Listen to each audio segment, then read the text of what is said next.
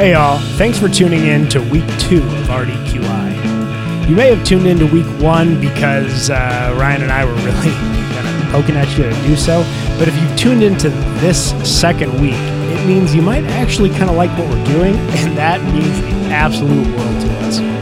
So just for that, we put together this really fantastic episode. I'm not going to say much in the preface because I think the episode speaks for itself.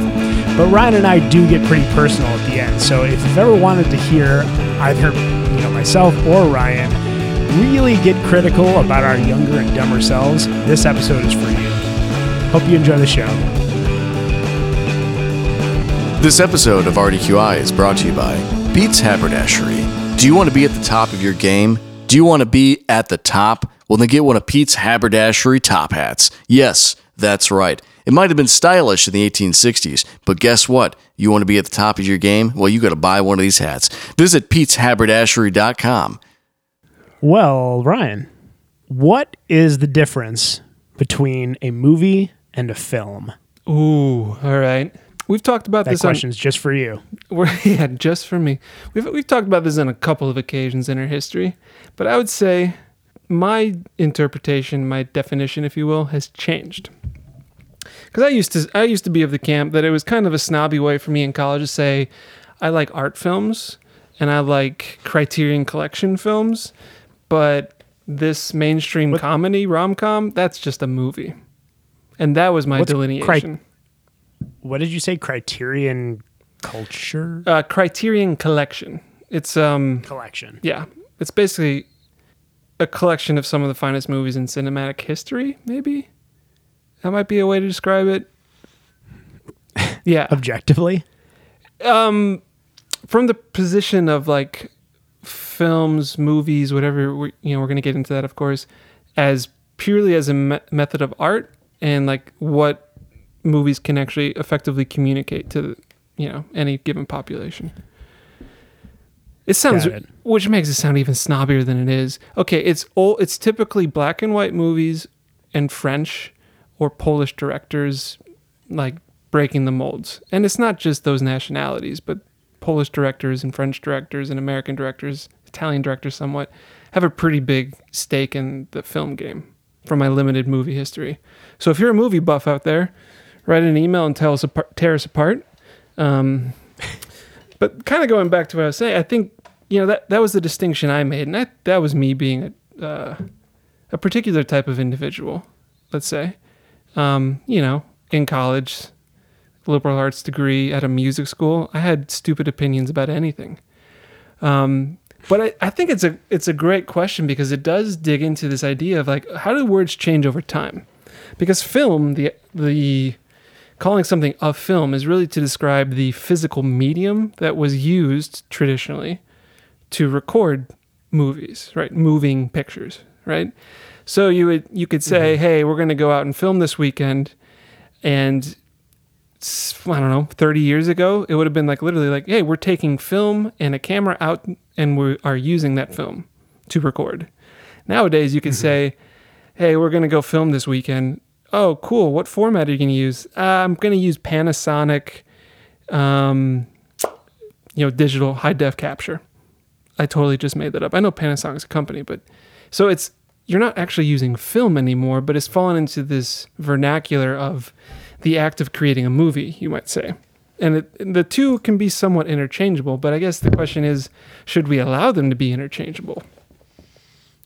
So from a non-film buff standpoint, film buff is an interesting term too. But I mean, I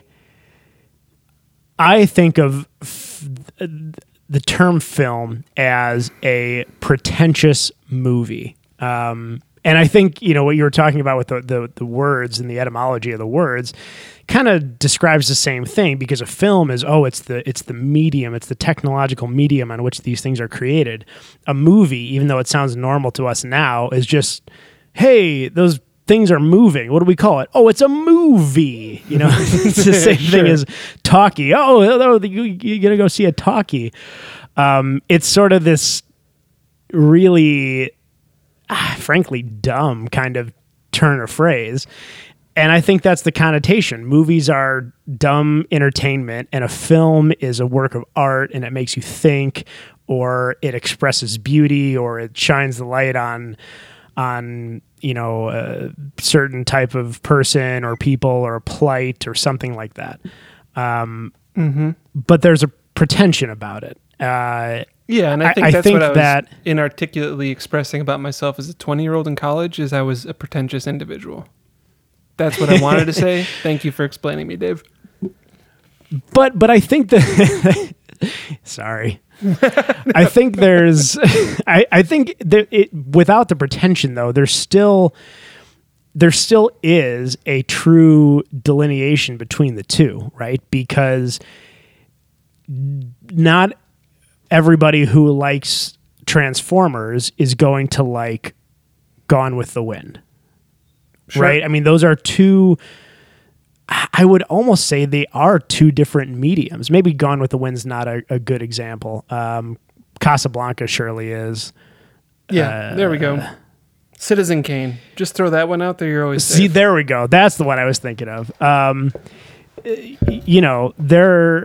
They're really expressing different things. They're really seeking to entertain different audiences, right? I mean, Transformers is action-packed. It's edge of your seat entertainment with all of the special effects and CGI you can muster. Mm-hmm. Citizen Kane is none of that. It's it's a very uniquely told story. But be very careful, because there were a lot of there were a lot of developments in cinematography during that film. There we go. We are going to make so many film buffs angry with this conversation. Of course we are. And again, and by so many, I mean the three that we know who's going to listen to this. Sure. And they will, chastise us. And that's fine. Citizen Kane was a masterwork. How dare you? And it was. I would agree with that. And you're right, because I think... But see, here's where it gets tricky, right? Because I would generally agree with you.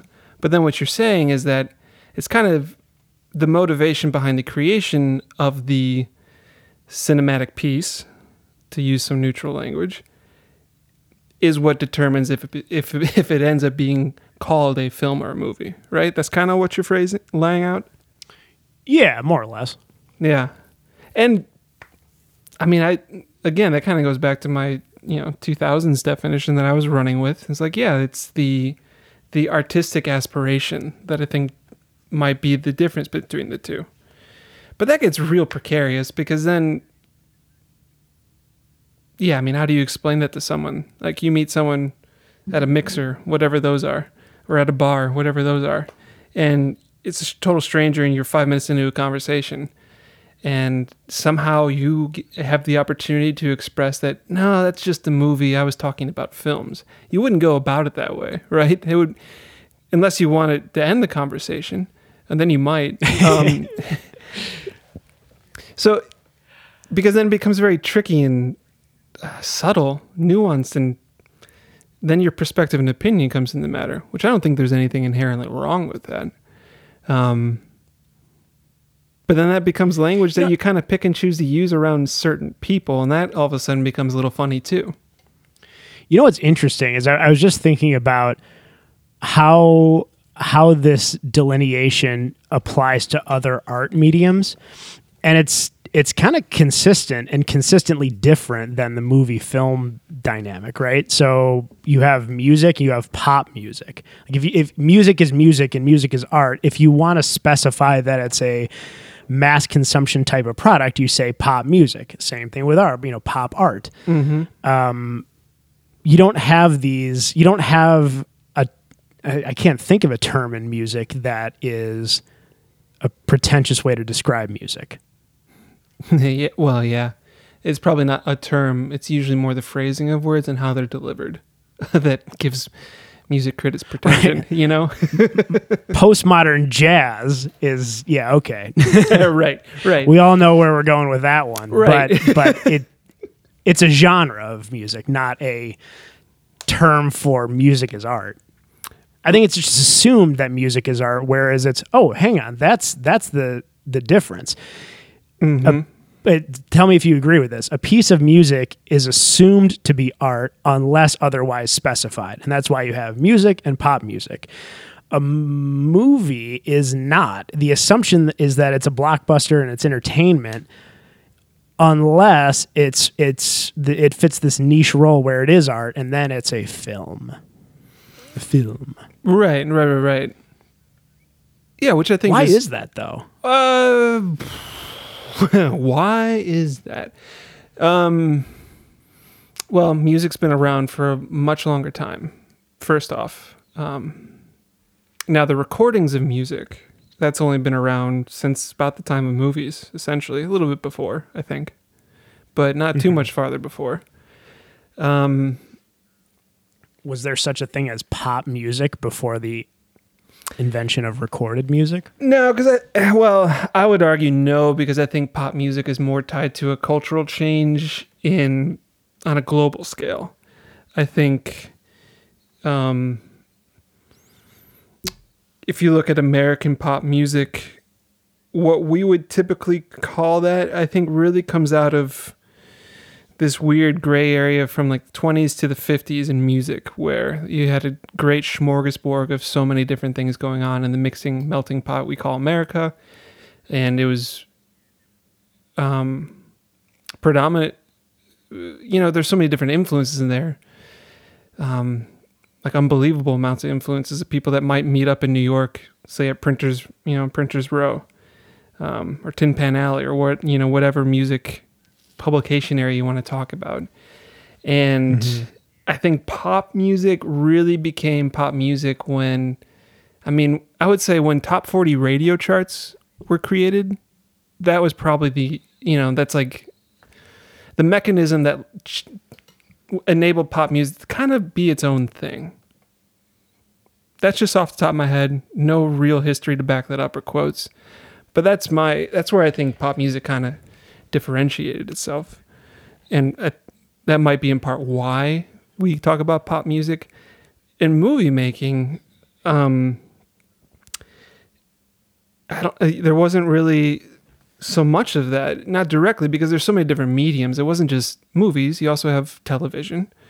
And then built into that, you have advertisements, which obviously you have radio advertisements. But Michael Bay, our beloved Transformers director, he makes a lot of money directing advertisements. And so I think there's some subtle differences between the two, just the industries of them, like how they function. And so, yeah, I feel like I'm losing myself because I'm on such tenuous ground here. But I think that's some of the underpinnings culturally of why we have pop music and why we so clearly identify it.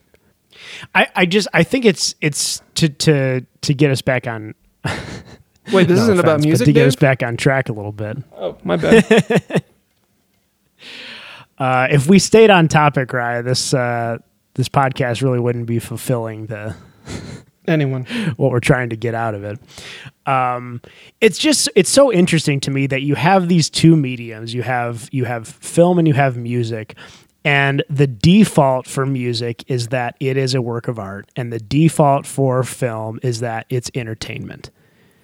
And it's only unusually pop music when it's pop music, and it's only unusually artistic film when it's film. And it's so... Yeah, but okay, so what would you do with Christopher Nolan's The Dark Knight? Because that's... in the music language we're using, that's pop film, basically. It's intended to be consumed by a mass audience across the globe, even. It follows. It's a hero movie. Like, what is more pop movie in America than a hero movie? It took a comic book. You're like, this is the great material we need. And don't get me wrong. As far as I can tell, I love the material of any comic book I've read. But when you go back to comic books, it's not like Nobel Prizes are being given out for comic books, as far as I know. Please correct me if I'm wrong. No, and the Avengers movies, Marvel movies were entertaining for me. They didn't change my worldview. They didn't Right. make me think, oh wow, this is genius.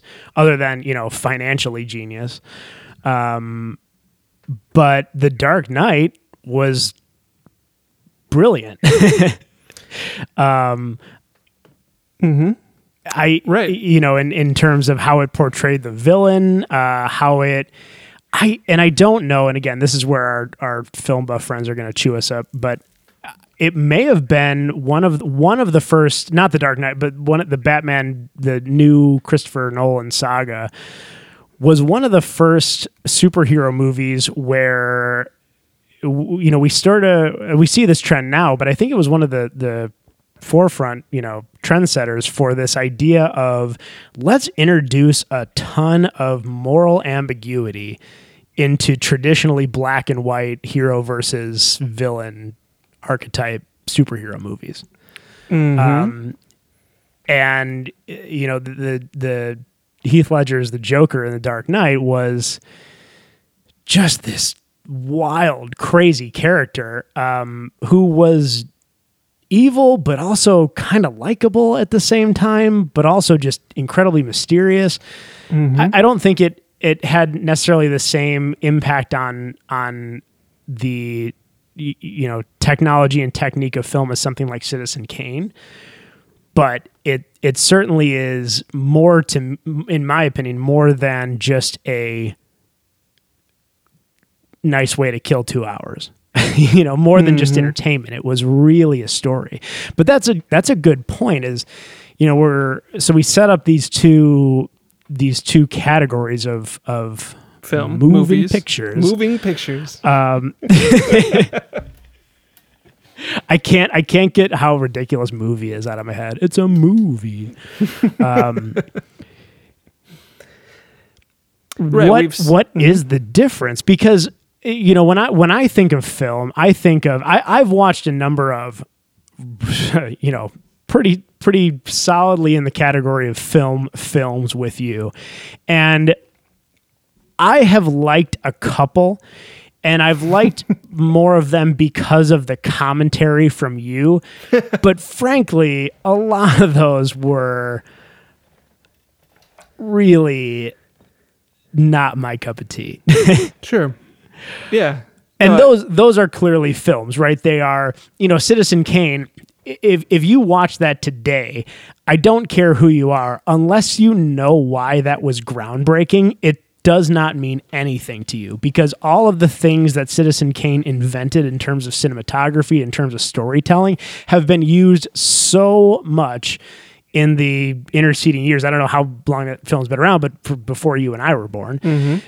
So we don't recognize it. I remember. So it's almost cliche. If you didn't know what it was, you would be like, "This is a cliche." Yeah.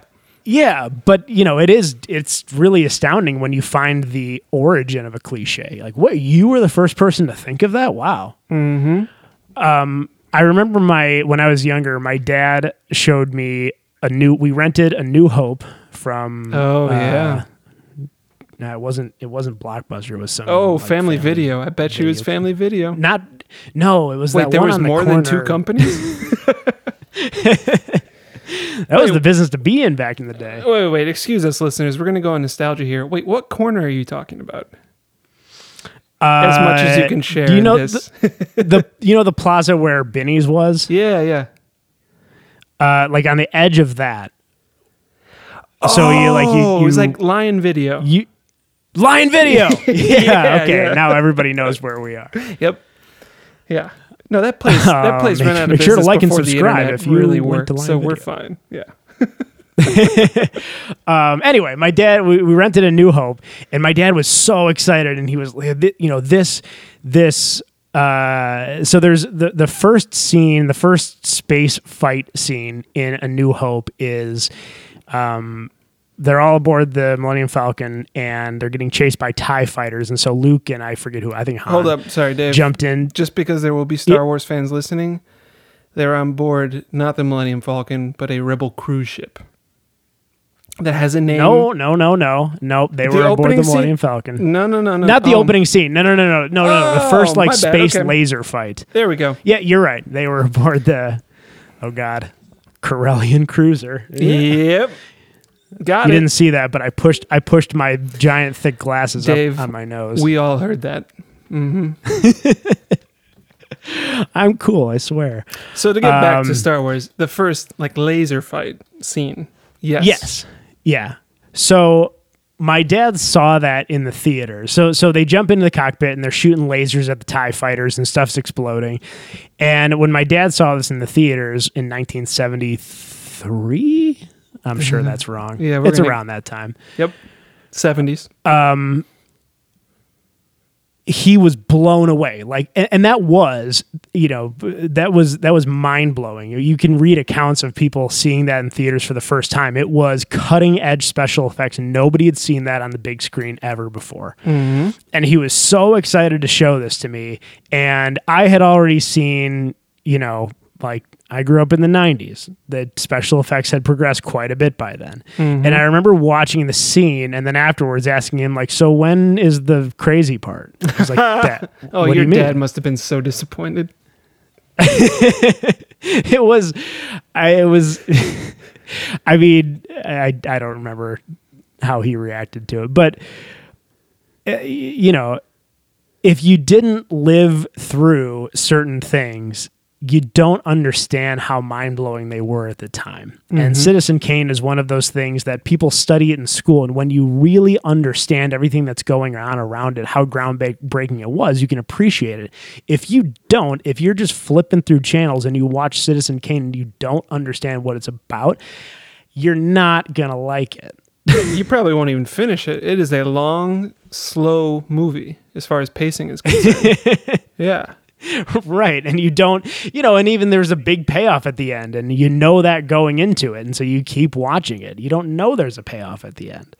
Mm-hmm. Yeah. And again, it seems like a joke because it's a cliche to say Rosebud. Sorry, spoiler alert.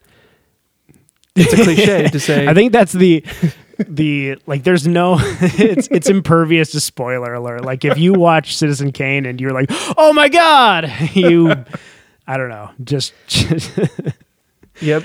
No, we're not paying attention. I think if a movie's over, let's say 10 years old, maybe 20 years old, just to be safe, there's no reason to be upset about spoiling it, which has nothing to do with what is the difference between a movie and a film. But you're right, because then historically, where I was going with my, you go ahead. No, I was just trying to riff. Where I was going with my roundabout tangent is Citizen Kane is a film.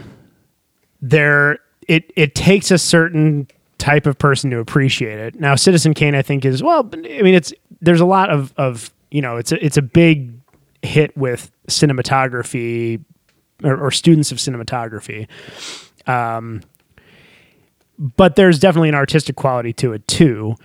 Then there's those gray line films that what does really make a movie versus a film? Because I would argue, and I'm sure people will argue with me about this, but I don't know, can you watch Citizen Kane right now and enjoy it as a layperson? I think that's entirely possible, but I think it's also unlikely. Not as a nostalgic, not as, I saw this back in the day and I love this movie. Just, watching it for the first time, you're not into film, cinematography, all of that stuff. I don't know if it's really that enjoyable, especially because so many of these blockbusters today are designed to just hit all of our, dopamine receptors. Mm-hmm. Forget movies. And again, let's even condense what moving pictures can do now. TikToks. That's one of the most fascinating moving picture phenomenons that I've been observing, at least from my perspective. It's hilarious. I have a niece who's all about it, and it's just hilarious to me. Because she's just doing these little dances, and when I say dance, I mean her arms move. And sometimes she'll make a face. And that's about it. And they're 10-song 10 seconds long, probably max, typically lip syncing. There's no actual audio from the room. It's just funny to me. But if you're used to consuming media like that, and you're used to a 10-second clip being able to tell you a story in a very brief amount of time, how could you possibly watch Citizen Kane and be like, yeah, I'm really glad they took this long to explain all these subtle nuances in a person's life and relationship with the world. Yeah, I'm so much deeper and richer for it. I just don't think that's going to be as available to the average individual. Probably not. It's art that requires a knowledge of the time and a place, and an appreciation for the time and the place. I think, well, hey, that's the difference between a book or a novel and literature. Even something like Hemingway, I think you really need to understand the context and what he invented. I mean, most of us have heard of show not tell, right? That's third grade writing. You don't explicitly state, you kind of show what's happening. I mean, Hemingway really kind of not invented, but certainly perfected the idea of less is more. His famous quote, write one true sentence, the truest sentence you can think of, and then go from there. So is that what film is? And I think I want to ask you to talk about your enjoyment of film. So think about, I can't think of anything specifically because they were so boring that I never even remember the name, but think about a French film that you enjoy that's clearly a film. Why would you watch that over Transformers 3, 5? Man. Yeah. Okay. So, what are you getting out of it? Well, I think it's, to me, movies are a fascinating mechanism of storytelling because it's not a play, it's not a stage production in the sense that you're physically in the space with the actors. There is a proverbial fourth wall, but that fourth wall can literally be broken by the actor leaving the stage and entering the audience.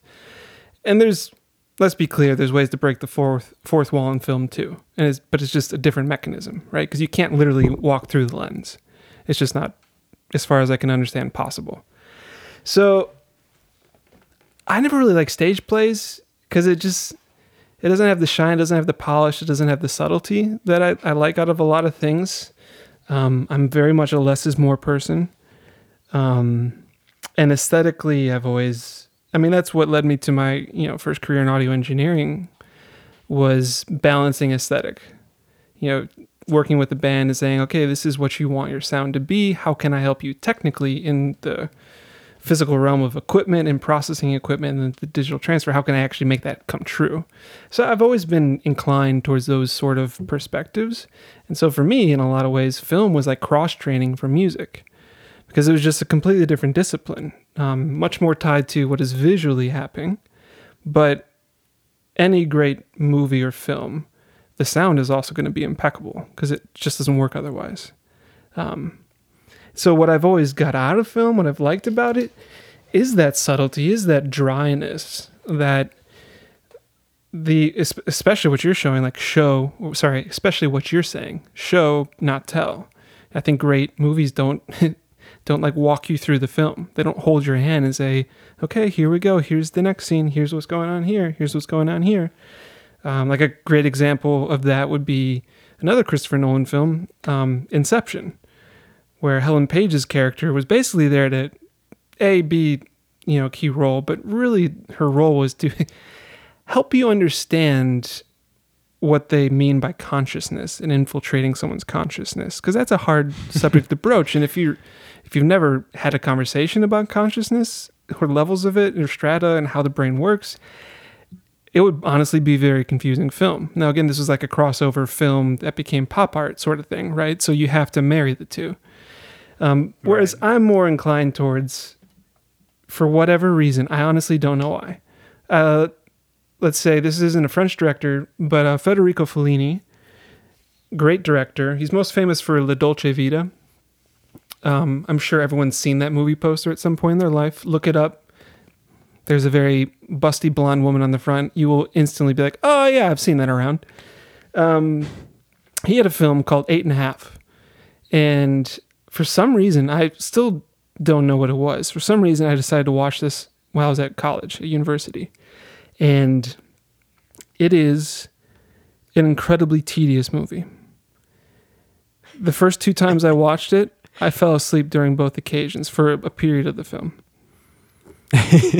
And I still to this day would say it's probably my favorite movie in the world. And a lot of that is really tied to, it was in a lot of ways me opening or discovering the door that opened this world of, at the time it was like 50s and 60s film coming out of France and Italy, primarily, mostly, that I just fell in love with, the tone of the films. Godard is another good example. French Cool, if you will. It's just these understated, dry movies. Old Italian movies are hilarious to watch because the scripts were typically written after they were filmed. So during acting, they would... What? Well, I mean, they might... Sorry, the scripts are... I mean, there were scripts there, but it wasn't finalized. So they may be filming, but the conversation that these two characters on screen are having, it might be originally like, "Hi, Bob, how are you today?" "Oh, I'm doing swell, Ted." And then at the end, it might be like, "Oh, hello, Bob. How is it today with you?" "Oh, I'm doing well." You know, like there's those subtle changes because they were recording all the audio post, right? So they're dubbing everything in. Huh. So you get this funny effect, which it helps because I don't really speak Italian. Even so sorry, even in the original language, or is this just an English dubbing phenomenon? Original language, yeah. But that was part of the creative weird process. And again, kind of going back to our medium as the message conversation, like because the medium is film, because you don't have to commit to a script until you've dubbed, but you can film before you've dubbed, the audio that is, you've created a whole new way to construct a story. And therefore, because we're humans, we'll always push everything to the nth degree, we just have a new forum for discussion, essentially. And I think that's what's always fascinated me about film and that's what opened my eyes to it, was like diving into this film and really soaking in it. And I also have a huge man crush on the main actor. His name is Marcello Mastroianni. And he is like the epitome of cool to me. Like the black skinny tie, you know that look? That's Marcello Mastroianni. Yes, and I also remember watching this. I think this might have been the last time I was hanging out with you in Chicago before you moved away. And I remember we watched that, and I remember really liking it, and then I also remember falling asleep. Right, because it's so... It's just... For the attention spans that our brains operate at now, it's really difficult to sit through it. You have to be committed to it. You have to be committed to like being stubborn about it too, even. And that's what I was at the time. I was like, no, there must have been some thought group or group of people or something that I was like trying to get in with. And I was just like, I really want to understand this. And so I stuck to it. And I think because of that, I fell in love with it. So maybe it's just the fact that I stuck through it and I learned to enjoy it, kind of like acquiring a taste for fermented food maybe, but I don't know. So let me ask you this, and it's going to sound a little bit like a dig, but I'm right there with you. Mm-hmm. So I was listening to a podcast with Chuck Palahniuk, the author of Fight Club and Choke, the other day, and he brought up this really interesting concept about when he was talking about writing. And his thought was, you want to make the reader understand something before the main characters in the book. Mm-hmm. And you want to make the reader feel like they discovered something that you didn't know or the characters didn't know. And it makes them feel smarter, superior in some way. And he was telling a joke about how he goes to parties and he says, he brings up wrong historical facts. He's like, Sylvia Plath, she wrote the bell curve. And then everybody will look around and like, no, she wrote the bell jar.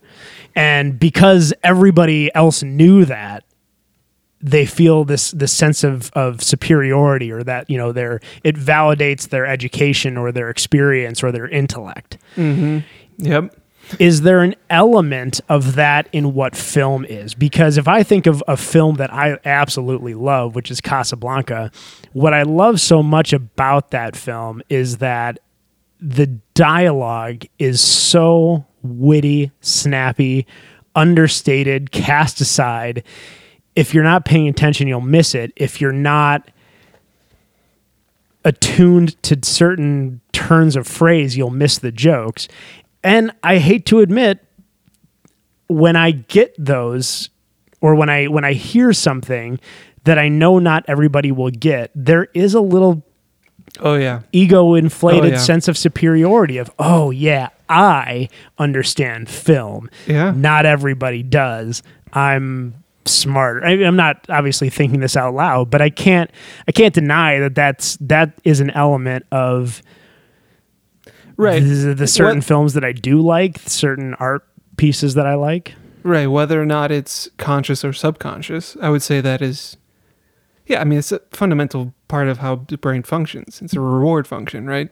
Like, I did something good. I, get a dopamine rush or whatever. There's a lot of different ways the brain's going to work depending on the stimuli. And so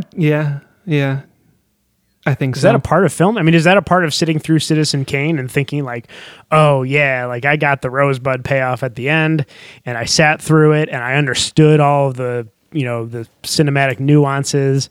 I am superior in understanding film. Yeah, and I would say yes, generally, because I would say that applies to everything.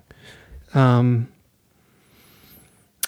would say, like you name it, baseball. Let's just talk about baseball.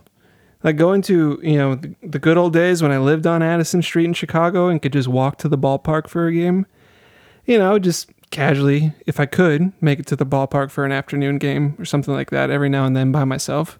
And eventually, you strike up conversations with people around you, because what are you going to do? You're sitting around watching 18 people mostly stand around. So you end up talking, and then you kind of get a gauge of like who's the baseball person and who isn't, sort of thing. Like who's there because like it's just a fun place to be.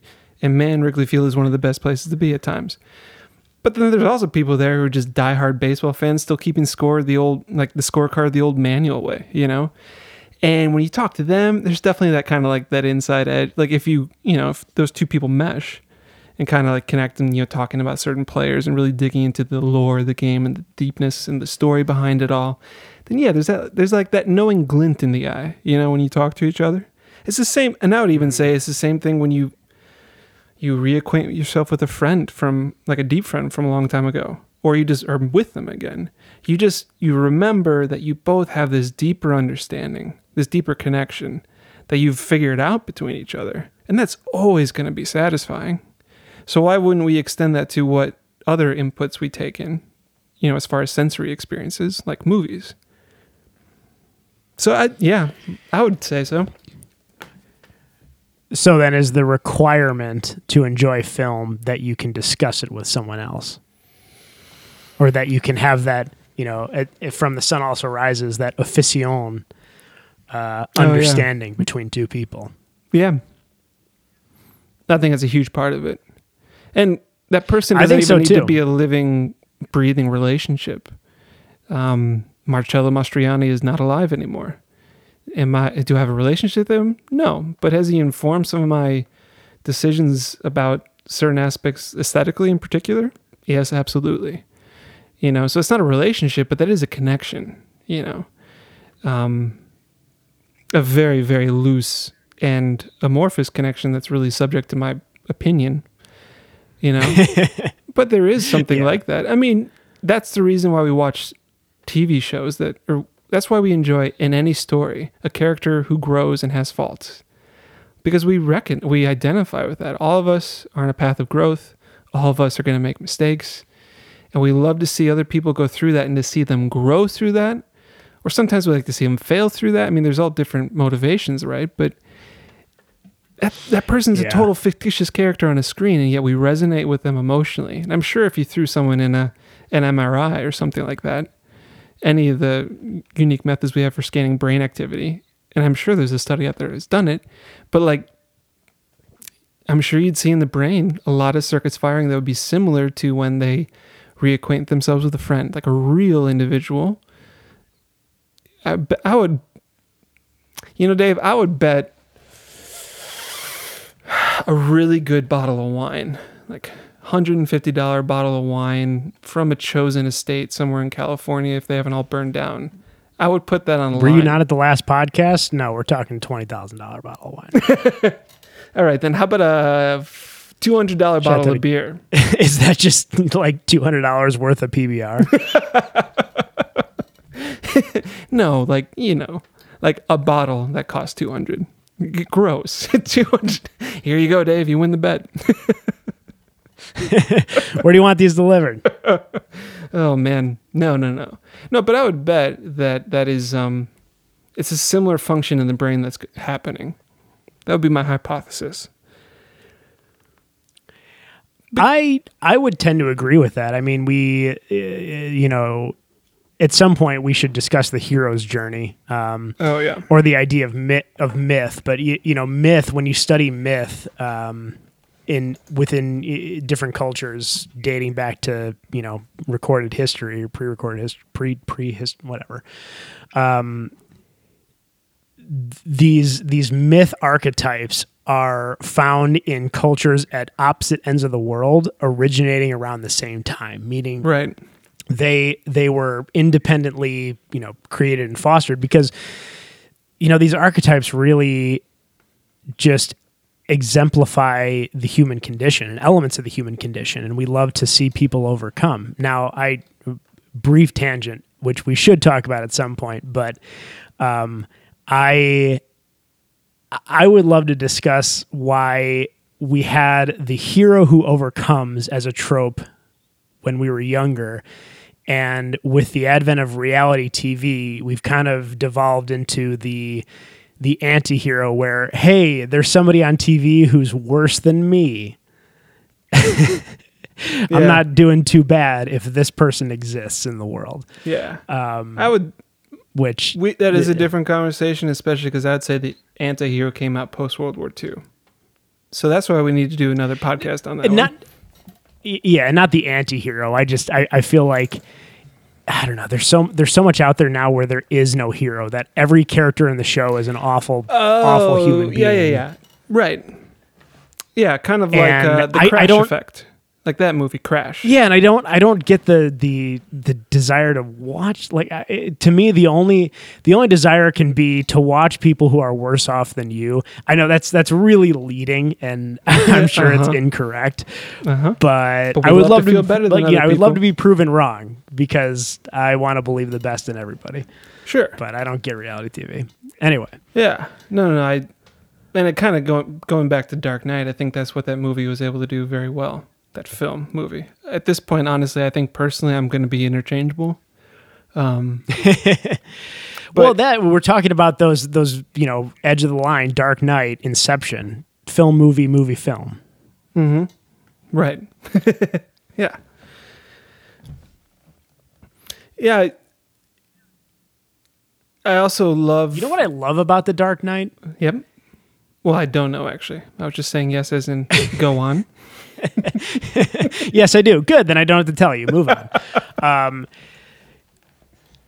When I watch Casablanca, I think, just to be, God, I can't think of the word.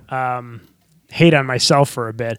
When I was younger, I certainly tried to get into areas of art that I really only did because I wanted to appear smart, or I wanted to appear intelligent, or I wanted to appear intelligent to a certain group. Agreed. 100%. Mm-hmm. I am totally guilty of that. Yes, you are. No, I meant I am. as I've gotten older, I've really taken a hard look at that aspect of my life, my personality, and really tried to push it away. Not to push away things that are, that require you to think deeply or something like that, but just pushing it away as I want to do this just because.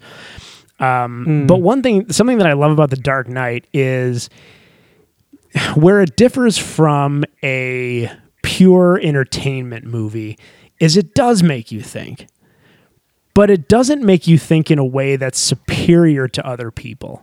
It doesn't make you think, oh, this was a puzzle, or this was a highly complicated turn of phrase, or a highly complicated plot that only I and a select few people understand. It makes everybody think. It's not being esoteric for the sake of being esoteric. Mm-hmm. It's a movie that follows Chuck Palahniuk's rule of making the audience understand something, but at the same time, I can turn to my fellow moviegoer and we all get it. And that's really unique and really cool. And I frankly prefer that kind of experience over an experience of, sitting through a French film with subtitles and understanding this very convoluted plot.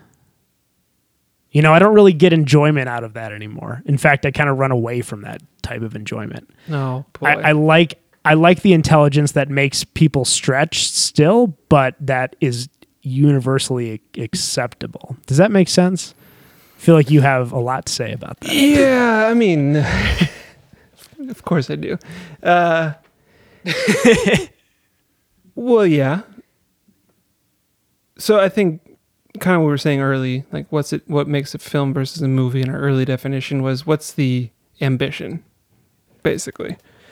And I guess you just framed it better as to say is what is the audience that can and will watch this and comprehend and enjoy it. Right? Because if you don't bring some measure of joy, because joy can be wrapped up in even the sadness of watching a heartbreaking film, there's joy in that as a movie goer. It's a different experience as actually being in it, right? Which is the best part of a movie. You can get very close emotionally to something that you are so distant from, right? Which makes it a safe space to kind of challenge people. And that's why I was a little disappointed to hear you say that you don't like being challenged by movies anymore. But that's fine, because there's many ways that you can be challenged in life, and you can't just say, yep, every way that life's going to challenge me, bring it on. Totally agree with you there. Yeah. But I really enjoy being challenged by films, because I think they can really alter, to me, a film, a movie, whatever it is, I don't care how long it is, I don't even care what the format is, necessarily. If it's a TikTok, if it's an 3.5 hour long 35 millimeter black and white film. It doesn't matter to me. I think the combination of visual imagery in motion along with synchronized sound is probably one of the most articulate ways humans can express themselves, because you can leave so much room for just pure observation on the viewer's part. Let me try. You hit almost every sense. Right. But you can also... One of the failures of language is that it can't describe some of the most delicate things in our universe, is my humble opinion. I think that we can try as much as we want to be able to articulate something in just pure language, written or spoken. And there's something a movie can capture, even beyond music, what music can do, because I really think music is probably the closest thing to, in my opinion, divinity. But even more so than that, a moving picture can really convey more meaning than anything else. It's a perfect example. Something happens in a plot, and we shift over to the main character, and we see his reaction, and we hear music, and we see the camera angle move in and out. All of those things are playing on our emotion, and that is, to your point, in words alone, an indescribable reaction, event, emotion that's being elicited. Yeah. And I think to take that power, that ability to command that upon a human conscious that might be viewing what you made as a creator of that film and all the people who created that film, movie, whatever we're going to call it, that person could be viewing it 50 years later and can still feel it. That blows my mind. And if you're going to me, honestly, if you're going to waste that on reality TV so you can sell better ads, it makes me a little disappointed in humanity, although honestly, I totally get it. We're just creatures of comfort for the most part. No, you know what? You bring up a good point, because I think that I tend to get very lazy in terms of challenging myself with art. Frankly, most of the challenging things, I get home from a really long day of work and I turn on 10 minutes of an episode of 30 Rock I've seen 1,000 times and fall asleep to it. Yep, I've been there too. Futurama is my usual vice, but yeah. But even with, I tend to not watch films, listen to art, listen to music that is less entertainment and more. I mean, I listen to a lot more pop than I used to. And pop music's been especially good in the past decade, I would say. But anyways, keep going. But you force me to watch, listen, observe, consume art that is challenging. And every time I do, I'm always better for it. And sometimes you got to pull me kicking and screaming, as you know. But, you don't shy away from that, and you make me face it. And because of the history that you and I have together, and because I know that if you give me something, it's going to be ultimately a good thing to do. I sit through it, and sometimes I hate it when I first listen, especially an album. You give me albums all the time, and I have this very strange way of listening to new music. I almost always dislike music when I first hear it. So I mean, unless it's pop, because then it's scientifically engineered to appeal to your ears. Yep. But I will listen to an album. Perfect example. Lopsley. It's Lapsley. Lapsley. Oh yeah. Her, I think, only album. You gave it to me. I listened to the first 3 songs. I'm like, oh my god, this sucks. This is terrible. But Ryan gave it to me, and Ryan wouldn't have given it to me if he didn't. Right. If I thought it was a waste of time, it wasn't going to end up on your desk. Right. Right. And so I turned it on whenever I could. And then one morning I was walking to the L and it just hit me. And all of a sudden I'm like, oh, I get this. I really get this. It's not something that I would put on at a party. It's not something that I would gravitate towards most of the time if I just want to listen to something that's going to like energize me or whatever, but it's a fantastic album. Yeah, I agree. And I wonder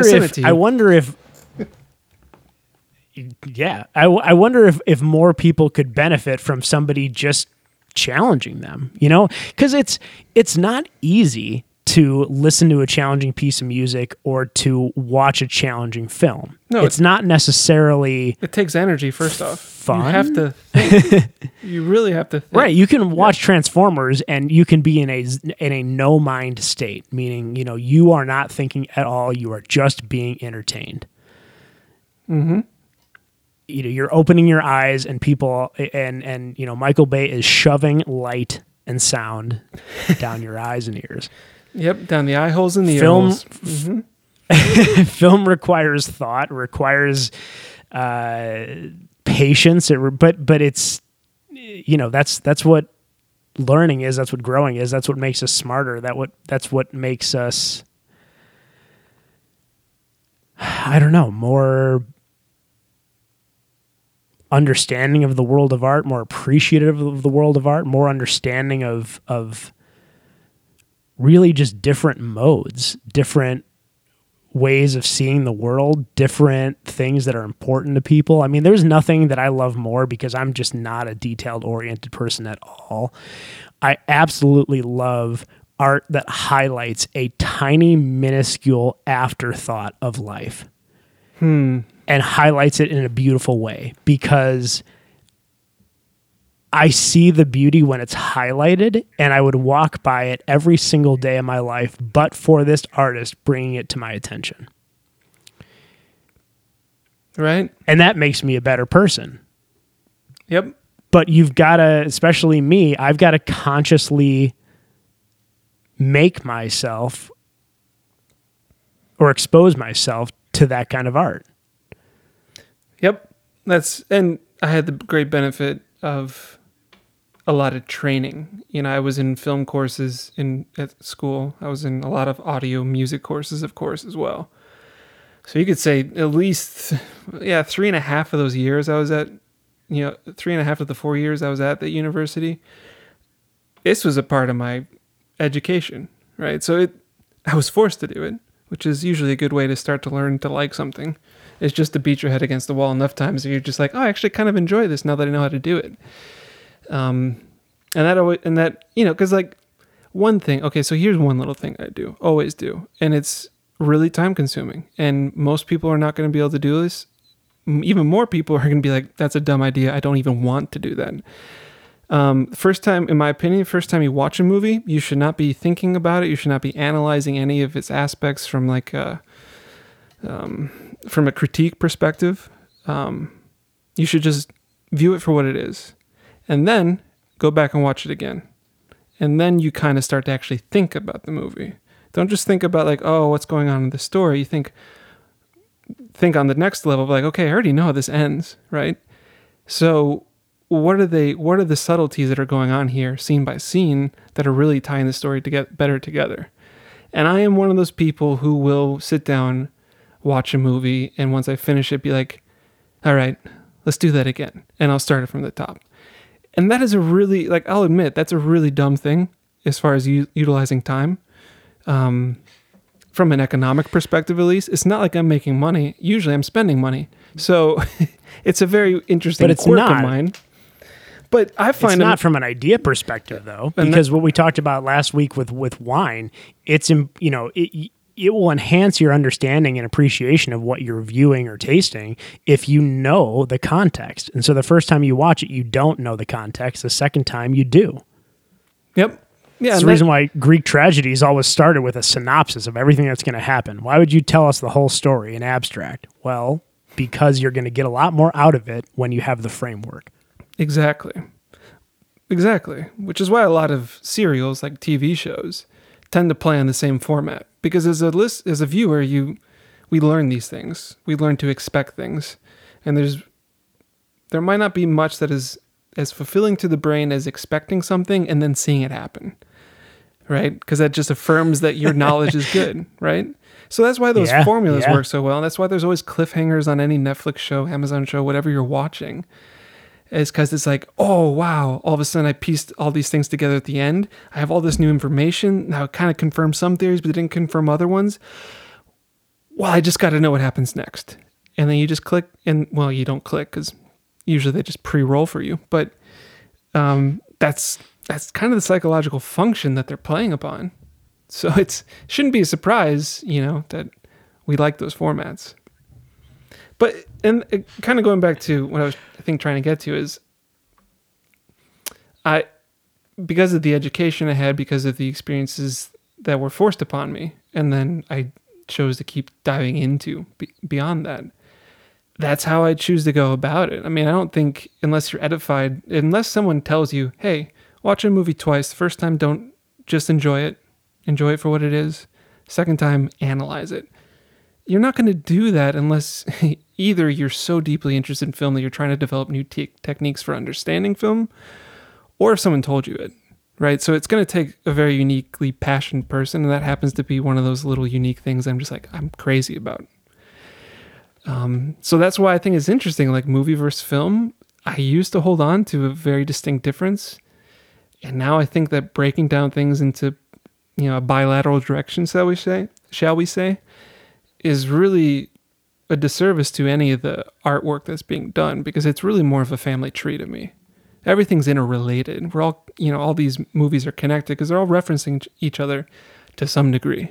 Besides the very first movie that was made, everything after that was in some way probably using inspiration and references from other works to actualize the work that they set out to do.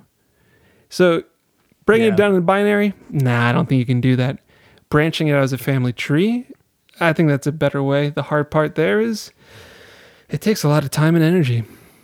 I think it's necessary, though, because it's always difficult to experience something that you don't have experience with. We're exclusively talking about art, but think about different cultures. You and I both have experience going to different parts of the world, and it's not easy adapting to a new way of life. Mm-hmm. A new language, a new culture, a new set of customs, a new everything. I mean, everything is just so new. It is not easy. And the lazy survivalist part of your brain wants to go back to America and eat hot dogs and speak English and not have to think about the day-to-day. You've got to really put in effort to fit in and live in another country or in another culture. Mm-hmm. Yeah, even if you move to England. But it's through that. Yeah. Mm-hmm. Yeah, even if you moved to England, it's still a different. I mean, hey, it's a different language. Yeah. But it's only through that kind of effort that you expand your universe, your own personal universe of your mind. You expand your perspectives, and with the expanse in perspective comes empathy, because without that widening of the mind, you tend to close off to the other. And in forcing yourself to learn about other cultures, learn about art mediums that you don't normally, consume, it just adds to your worldview, your experiences, and then your empathy with other people. And I think that's why film has such a bad rap, is because it's been ruthlessly commercialized for the common denominator, lowest common denominator. No. Oh, film. Sorry. No, was I going the wrong way? My bad. You were going the wrong way. But the right way for another podcast. No, film has such a bad connotation because it just has this intellectual, pretentious, snobby type of feel to it. Oh, which that's another podcast in itself too. Intellectualism. Yeah. Everything is. This whole thing is one giant tangent. That's why there's 500 episodes. Yep. But it's, people, film's garbage. Citizen Kane's garbage. All that old black and white crap. I mean, black and white crap. That's almost a correlation of words. But it's I would say it's the same thing as racism or nationalism. It's just not, you don't understand where a film buff is coming from. So you think that they're pretentious, and maybe they are, but maybe like you, they have really, it's a passion, it's an interest, it's a challenge.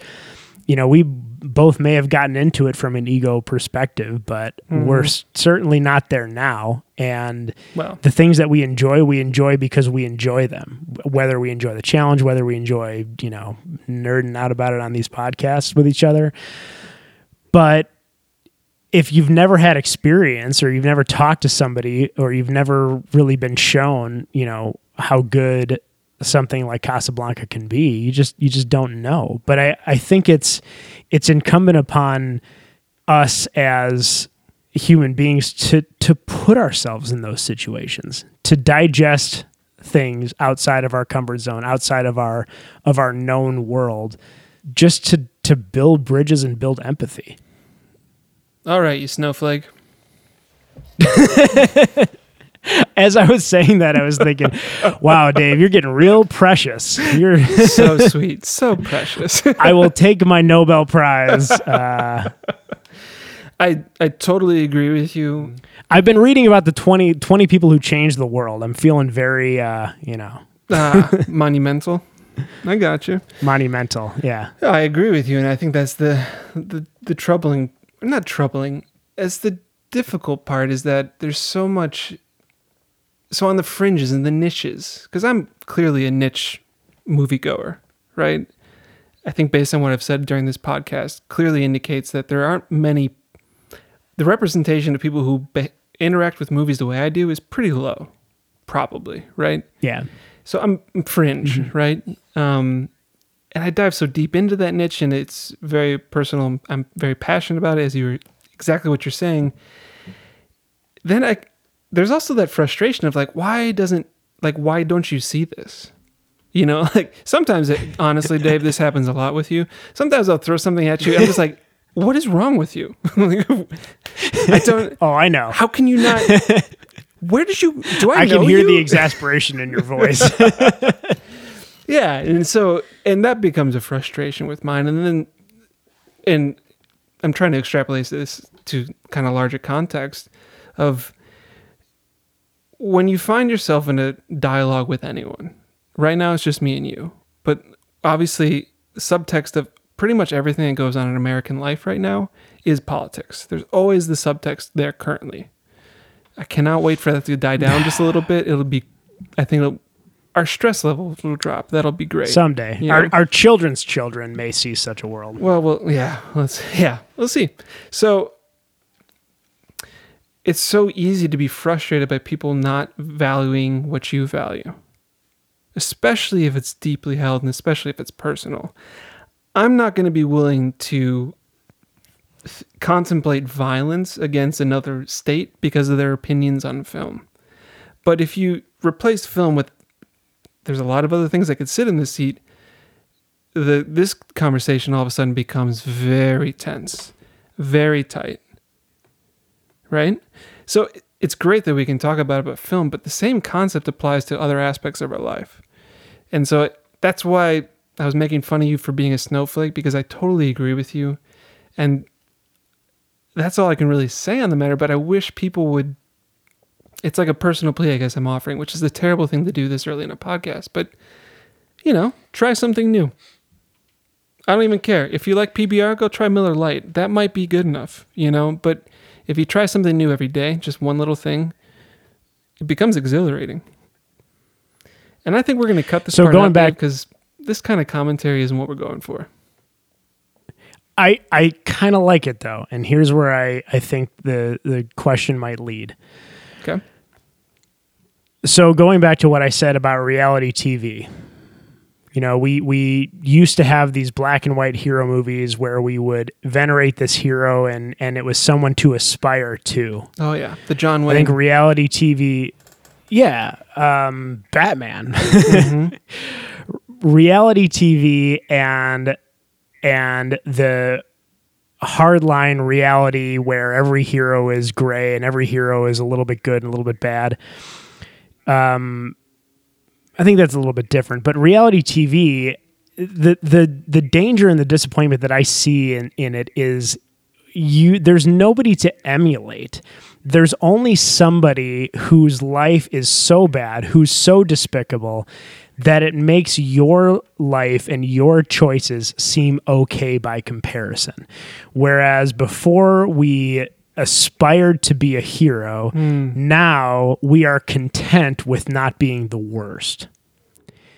How do we get back to a point where we leap towards those challenges? We bring back the hero that we want to emulate, that when we do something wrong, bad, immoral, we think poorly of ourselves because Batman wouldn't do that.